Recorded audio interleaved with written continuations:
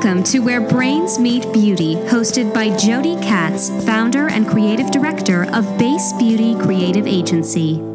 We are joined by Ashley Prange, founder and CEO of Au Naturel Cosmetics, based in Green Bay, Wisconsin. Welcome, Ashley. Thank you so much. We're excited to have you on Where Brains Meet Beauty. Our listeners are curious about the career paths and journeys of executives in the beauty industry, but not the glossed over and picture perfect PR story that many people tell, but the honest and authentic one. And you certainly have an incredibly interesting story to tell us. So before we dive into that story, let's just get to know each other a little bit. Sure. Why don't you start with telling us what's differentiating about your brand? Great. So, first of all, so happy to be on this podcast. It's exciting and eager to share a story. Au Naturel is my baby. I started it properly 5 years ago, although the research that I needed to do before it could come online was about 2 years. So in total, I've been working at this for about 7. And Au Naturel is different because it's organic, as clean as it possibly can be. So we have colored cosmetics. We have over 200 SKUs at the moment. And I employ a staff that works in our lab, producing things like lipsticks and foundations and lip glosses. And then a staff that is in charge of fulfillment, and then the actual brand portion, which is telling the world about us and how we're working in this small town in Wisconsin using the cleanest ingredients we can get our hands on to give people fresh, clean color. And here's a hard question. If your brand was a color, what color would it be? Oh, my goodness. I think green. Even though we don't make a lot of the color green, we are green. That word's almost overdone used here. But yeah, everything, when we're sitting and we're making, even a tube of lipstick, it's like, okay, can this be recycled? Where is the waste going? How can we make this eco, more clean, better for the world and better for our customer? So yeah, that would be the color I would pick. And then second would have to be like pale pink, because I feel like that's the most popular color in the lab. Oh, really? Across all formats? Across all. We're just making gorgeous pink blushes a lot, or maybe I'm just feeling that way because we've been doing so much for the last 6 months, but it's always popular. And on a personal note, what's your favorite movie? Oh my goodness. This sounds so silly, but probably The Goonies. Oh, cool. I really love that movie. I've always really loved that movie. Yeah. It's a goodie. Okay, so let's talk career change. It's a super relevant theme right now, and you're an example of a pretty extreme shift from one career to another. And I think when our listeners hear your story, they will be one of those mouths wide open. Like, how does that happen? So why don't you tell us what you were doing before the beauty industry? Sure. So before Au Naturel, I was an analyst at the Nuclear Regulatory Commission in Washington, D.C. So worked for the federal government, primarily helping regulate things like uranium mines and reactors that were aging. So very, very, very different than what I'm doing now. And I wouldn't even say it's because we're making a product. Honestly, just the switch from public to private sector was it was a hurdle for me just to fully understand business. So the first couple years of the business, not only just making and shipping and creating the brand, it was also learning how to work with the IRS and to make sure payroll is on time and legal and all of the other administrative things that are tied up into owning a small business. I had such a wonderful time in DC and never really thought I'd leave that career path. But there was such a need I saw in the market for actual clean color with a broad spectrum of product and the pigments that were in it. So if I wanted to go out and have a vampy dark lip, that I could get that organically and trust what I was reading on the labels. So I made the leap, and it was it was difficult, and not just in the way that it was time consuming and you work, and you don't see a paycheck for a long time, but also just emotionally draining to be so absorbed into working at this dream that you have and to see it realized. It's not easy. It is the most difficult thing I've ever done, for sure. So you have your job in D.C. where you're regulating uranium mines. Yes. I'm not even sure what the day-to-day of that looks like. But as you're doing that, yes, there must have been like an internal process happening, for several years, that it wasn't just one day you're evaluating uranium mines and the next day you're researching beauty. Do you remember and recall what that kind of internal journey that led you to make that change felt like?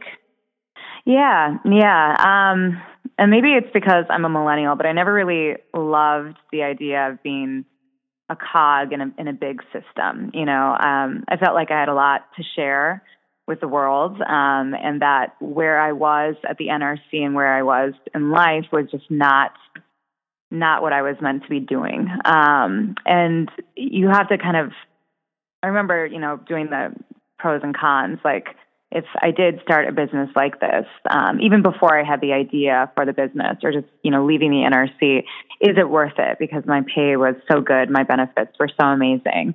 And everyone always calls the federal government like the golden handcuffs because it's so good you can't leave. And then at some point you just end up retiring from that agency, which is attractive, and certainly it's why a lot of people want to be working there. But I always felt like there was a larger calling to do something more, that my gifts were not best used at the NRC. And I didn't have that feeling before. I did work on the Hill for a little while, on Capitol Hill for a congressman. And I felt like then I had the opportunity. I was really able to give back in ways that I couldn't in other jobs. But I did feel like the NRC was limiting, not that it wasn't a great place to work. So if anyone listening is from my old office, just know I had so much fun with you.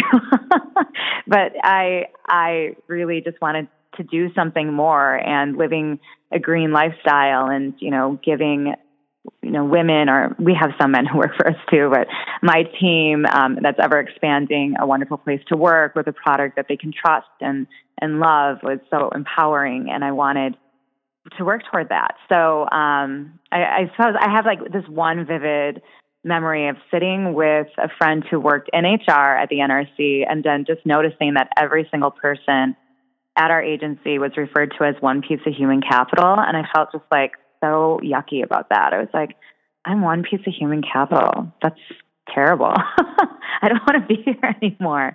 So that internal dialogue, Jody, it was years before the company actually came into existence. And with that internal dialogue of wanting to do more and not being a cog in a big system, why beauty?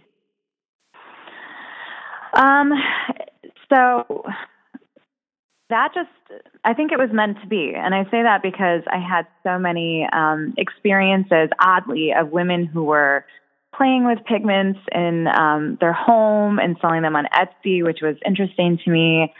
Some people were making lip balms. These people kept surfacing in my life who were creating really nourishing product that I couldn't find anywhere else. And then I looked at that and I thought, that's pretty cool. But why not make it vegan? Why not make it organic? And why isn't there something in the market that is that? Because I am so careful and thoughtful in all other parts of my life. And makeup was something as a professional I was putting on every day. And I like it. I was thinking about art school, back when I was 18. I like playing with color. It's fun for me. And to not have access to clean color didn't make sense. And I also don't like being lied to. And I felt like even walking down the aisles of Whole Foods, the word natural doesn't mean anything. And as someone who was a regulator, I can say, after doing so much research, natural doesn't mean anything. Green doesn't mean anything. You say clean beauty, what does that mean? You really have to dig deep to understand if you're using makeup that is non-toxic, that is actually okay for you. And then things like living down the street from the Environmental Working Group, all of these, factors came together and really inspired me to start this. I felt like I needed to because your skin's your largest organ. Women are putting so much onto their skin. It's all accumulating in their system. And like having at least a choice to apply healthy color that works, well, they should have that. So I felt the calling to move into that space. It's interesting how you identified the tie between your old job, your old career, and the one you have now, which really still is as a regulator, right? So it's not about uranium mines anymore, but you're a regulator, an activist regulator in beauty. To be able to make sure that women do have those choices and that honesty in labeling. Are there other career skills that transferred over from your old position in DC to what you're doing now? Definitely. So in my old position, I was always on teams with a lot of lawyers and scientists, and it took me a while. I started at that agency when I was 22, so it took me a few years to really look at documents and problems with a critical eye and a keen desire to understand details. And that's been helpful with Au Naturel, not just on the legal side of it, but when it comes to this advocacy, really even understanding some of the efforts that we've been working so hard for. Senator Feinstein and Collins introduced a measure that we were so happy to support and add our 2 cents to. But that even, to me, was a good first step, but not comprehensive into really offering a whole lot of regulatory measures for personal care products. So just sitting down with a 25-page document and reading it really closely and reading the fine print so that you can get an in-depth understanding of what that effort is and how to make it better. That is what I did in my old position. So just a lot of high-level thinking to get something finished. And I do that every day with Au Naturel for sure. But with the DC work, I'm so passionate about it because there really is no regulatory measures in the personal care product space. And so even working with some lawmakers right now on forming a new bill similar to the one that Feinstein and Collins introduced last Congress is, that's everything. Just taking that language, making it more critical, more refined, and introducing something that does more. Takes a lot of thought, a lot of writing and foresight. And that certainly is something that we're doing every day. And at least on the Hill, it's something that I care a whole lot about and that we're not struggling, but we're always working harder to be better than we were before in framing something that can be passed. And one day we will. If I'm hearing this correctly, it almost sounds like you left one career to actually start 2 careers, one as the founder and CEO of a beauty brand and one as a advocate and in the advocate for customers in the government with regards to beauty. Would you say that you sort of have 2 jobs now? Yes, I would. I would. And I take both very seriously. No one else, and that's not true. There are other people who are on the Hill signing on and supporting, but to really shake up some specific lawmakers who I know will introduce something that could then be signed on and supported by other companies and other groups like EWG, which is the Environmental Working Group, who does do so much, or the Center for Food Safety, who is always such a supporter. Like, you need to have the idea first in order to make an actionable, and that is where I see us. And we're not always given credit, and that's okay. Like, what matters to me has nothing to do with that. It's, when I am in DC and I'm seeing, little girls who are around 10 years old with no hair or eyebrows because they used Wen shampoo, and the FDA absolutely has no authority to tell when to put a label on the bottle that says could cause hair loss or, has no authority to even pull the product when it's known to be a hazard, especially for small children. Like, that is what keeps me going. It has everything to do with wanting to protect people, and that's innate in who I am. Switching gears a little bit, on a hard day, and I'm sure there are some hard days, What's your daydream plan B job? What is in the back of your head that, like, if this doesn't work out, what's my next thing? Oh, I try not to think about that. So when this is so successful that I give it to someone else who can help me with it, or should something terrible happen, I think I would be happy just working on an organic farm, truly, and being in Wisconsin, advocating for the environment here. That means a lot to me. The Midwest is not given enough attention on, what industrial farming is capable of in compromising the environment. And I see so much that needs to be done right where I live, and so much promise and so much potential, but so much sadness too with big agriculture and what it's doing. So I think I would find myself in another advocacy role paired with, growing really yummy organic food. That's what I would do. Oh, so let's go back to talking about the beauty industry. And no doubt we could say that when you started in the industry, you were an outsider, right? You had no prior experience in the beauty industry. Did you feel like an outsider when you started this business? And if so, when did you stop feeling like an outsider? I always felt like an outsider. I remember going to my first event in New York City and thinking that, honestly, every single makeup line has a lab, because how else do they make their makeup? I was not being laughed at, but they're like, "What do you mean you have your own lab?" And I'm like, well, because we have to make the product that I'm advertising. I mean, obviously, we make our product. And I found myself to be the only person at this particular event that actually made their own products.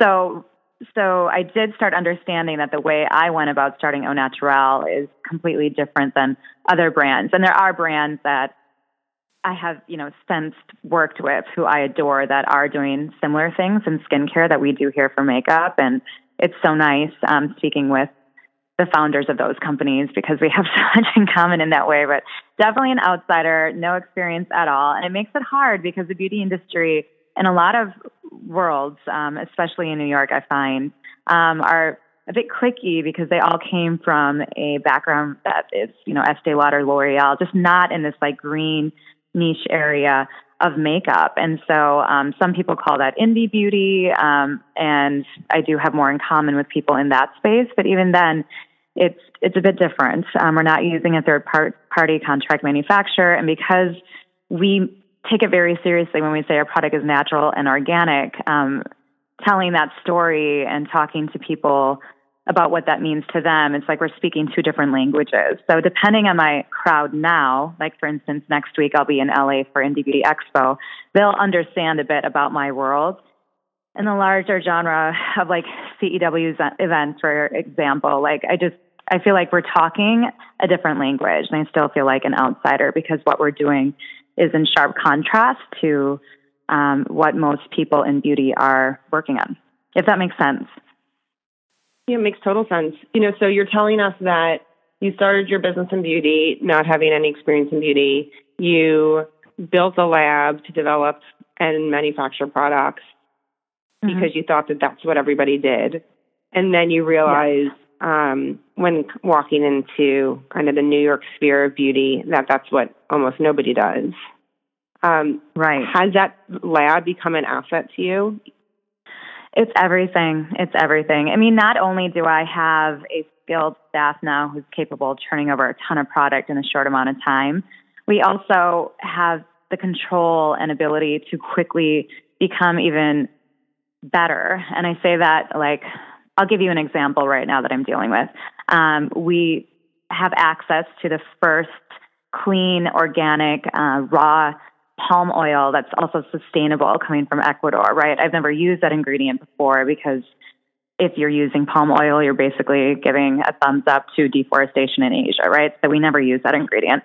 And now that I have access to this beautiful ingredient that I can use in a lot of different things, but the first will be a lip product, we can quickly change formulations to reflect, I would argue, the cleanest lip product in the world, to be honest. I know that's a bold statement, but it's awesome how quickly we were able to put that together, because we have the lab. And if we want to work till 3 a.m. on something like this, we will. And we can. We have all the tools now. That's exciting. Yeah, it's so interesting how, walking into the industry blind actually created this huge opportunity for you, right? Because if you worked at a strategic before this, you never would have built your own lab, right? Correct. I never would have because it was a lot of work. It still is, but building what we have right now, that was a lot of the last 4 years of my life. Do you think that when you left DC, you could have just gotten a job at another brand that existed and be able to accomplish what you're accomplishing now? No. I don't think I would have been very desirable because my background didn't reflect anything in beauty. I had no marketing experience formally. There's none. My skill set before Au Naturel would not have been conducive to helping another brand grow. So my position in the space I'm in right now is definitely forced by just me and my efforts. And certainly hiring some wonderful people on our team now has helped us really hold a firm place in what green and natural is for color. Can you think back to your first year in business? Because now you're really at almost 7 years, right? 2 years of research and 5 years in the business. Yes. Mm-hmm. Can you summarize what that felt like year one? Being a new entrepreneur in a new industry? Yeah, it was hard. It was exciting because you form these relationships online with bloggers and just a few tastemakers who give you enough attention where you're starting to build your customer base. And that part is exciting and it's validating because you're like, oh, I had this concept, I have this idea and it's working and it's amazing and it's resonating with some people, these perfect strangers who you don't know who are ordering from your website. And it's what keeps you going. But it's so time consuming. You get so wrapped up into it that I remember my work at the NRC was hard to, because I did both for about 10 months and it was difficult. But also I was in a relationship at that point too. And quite frankly, it was too hard to juggle all three. I mean, I left the NRC. I was hoping that I could balance the relationship and the business, but I just became very isolated and working so much on Au Naturel that nothing else was getting enough attention. And I wasn't really in a place to entertain anything beyond that. So I sort of became closed off and isolated, and then even further isolated when I moved out of DC because I left my friends and just worked on this full time. So it's pretty much alone, and that really took an emotional toll that I think is hard to express in words. It was certainly a lonely time. It was an exciting time, but very, lonely and stressful. And when did that subside, that loneliness and the stress? Do you remember a point in the journey within the past 5 years when you felt a shift? Yeah. I would say it would be in year two. Not year two, probably more like year three, when we had enough of a team where I felt like I was actually going into an office space where I almost have this work family, right?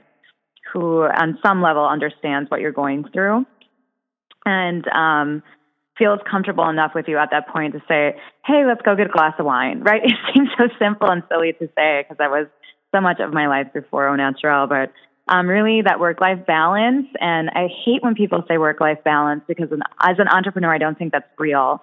I think it's just integrating work into all of your life where you feel less stressed, entertaining all of it all at once. I don't know if that makes sense, but I just feel like if it's 2 a.m. and I'm answering email, that's okay, right? That needs to be addressed at that time. There's nothing wrong with that. And if you do work that late, carving out time to do breakfast with your grandmother or a happy hour or something, you need to have that social interaction, or at least I do, to have a life that's full. And it took me a long time to figure out how to do that for me. So why not have started the brand in DC where you had your relationships and your comfort zone? Why move all the way to Green Bay, Wisconsin? I felt like I wanted to bring this company here, which is home for me, because I knew that the work ethic here was superior. And I say that with manufacturing in mind. In DC, I had a lot of friends and high-level places that were so important in the beginning with writing a business plan and developing banking relationships, like all of these connections, all of this advice. There's absolutely no way I could have started Au Naturel here by myself at that point. But bringing it to Green Bay meant that I could afford to hire more people.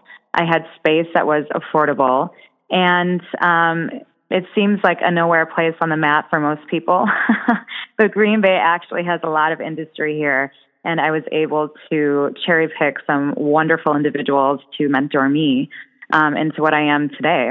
And it's not just Green Bay. I mean, I travel a lot to other cities and am very fortunate and feel very grateful that these mentoring relationships are in those places too. So for Green Bay, I mean, it's the muscle really, and the people will work hard for you.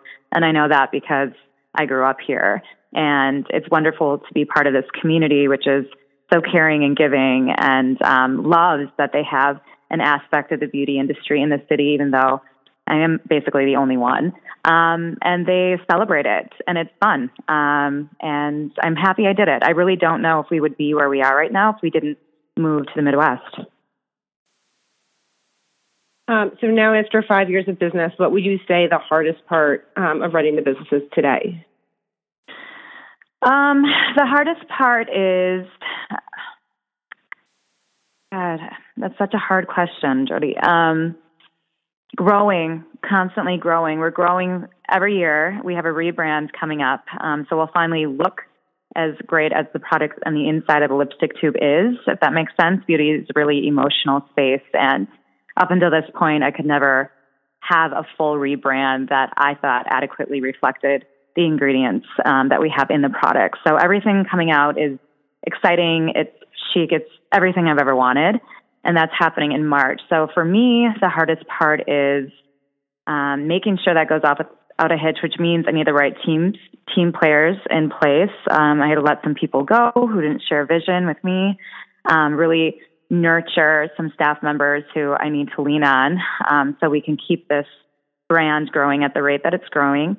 And then second to all of that is constantly being innovative with our ingredient list. I will always have what's inside of a product be like the best thing that I have access to. So just that palm oil would be our biggest thing right now, but then moving into what clean color looks like. You know, we're vegan. We're not using beeswax or carmine. We're also natural to the point where our definition of natural is superior to most. So even digging deep into where we're buying our iron oxides from and our sericites and our titanium dioxide and making sure it's non-nano, making sure that it's beyond clean, like beyond EU standard, beyond COPA, and just being totally pure pigments. The sourcing of our raw ingredients, to be short, is my second hardest hurdle. And my last question for you, and I think it's a really important question for an entrepreneur. Aside from financial goals, what is your barometer for success? Beyond. I want everyone who works with me and in my team to be empowered by what they've been doing here. So my goal is to take every single person that this company touches and making them feel like they can do anything. Like if they want to start their own business, that they should, that I've given them the skills and the opportunity to succeed, and that our ethos of being, a charitable company, one that is always giving and always helping, that they would take those values and grow them into their own projects later. That's the first thing that I can think of. There's other barometers for success too, but the people are what's most important to me. The finance is just the goals we have to reach so I can keep growing this and touch more people's lives, really. Thank you so much, Ashley Prange, for sharing your stories with us. This is an incredible contribution to Where Brains Meet Beauty. Thank you for being with us. I'm honored to be with you. Thank you for thinking of me. I so appreciate it. Thanks for listening to Where Brains Meet Beauty with Jody Katz. Tune in again for more authentic conversations with beauty leaders.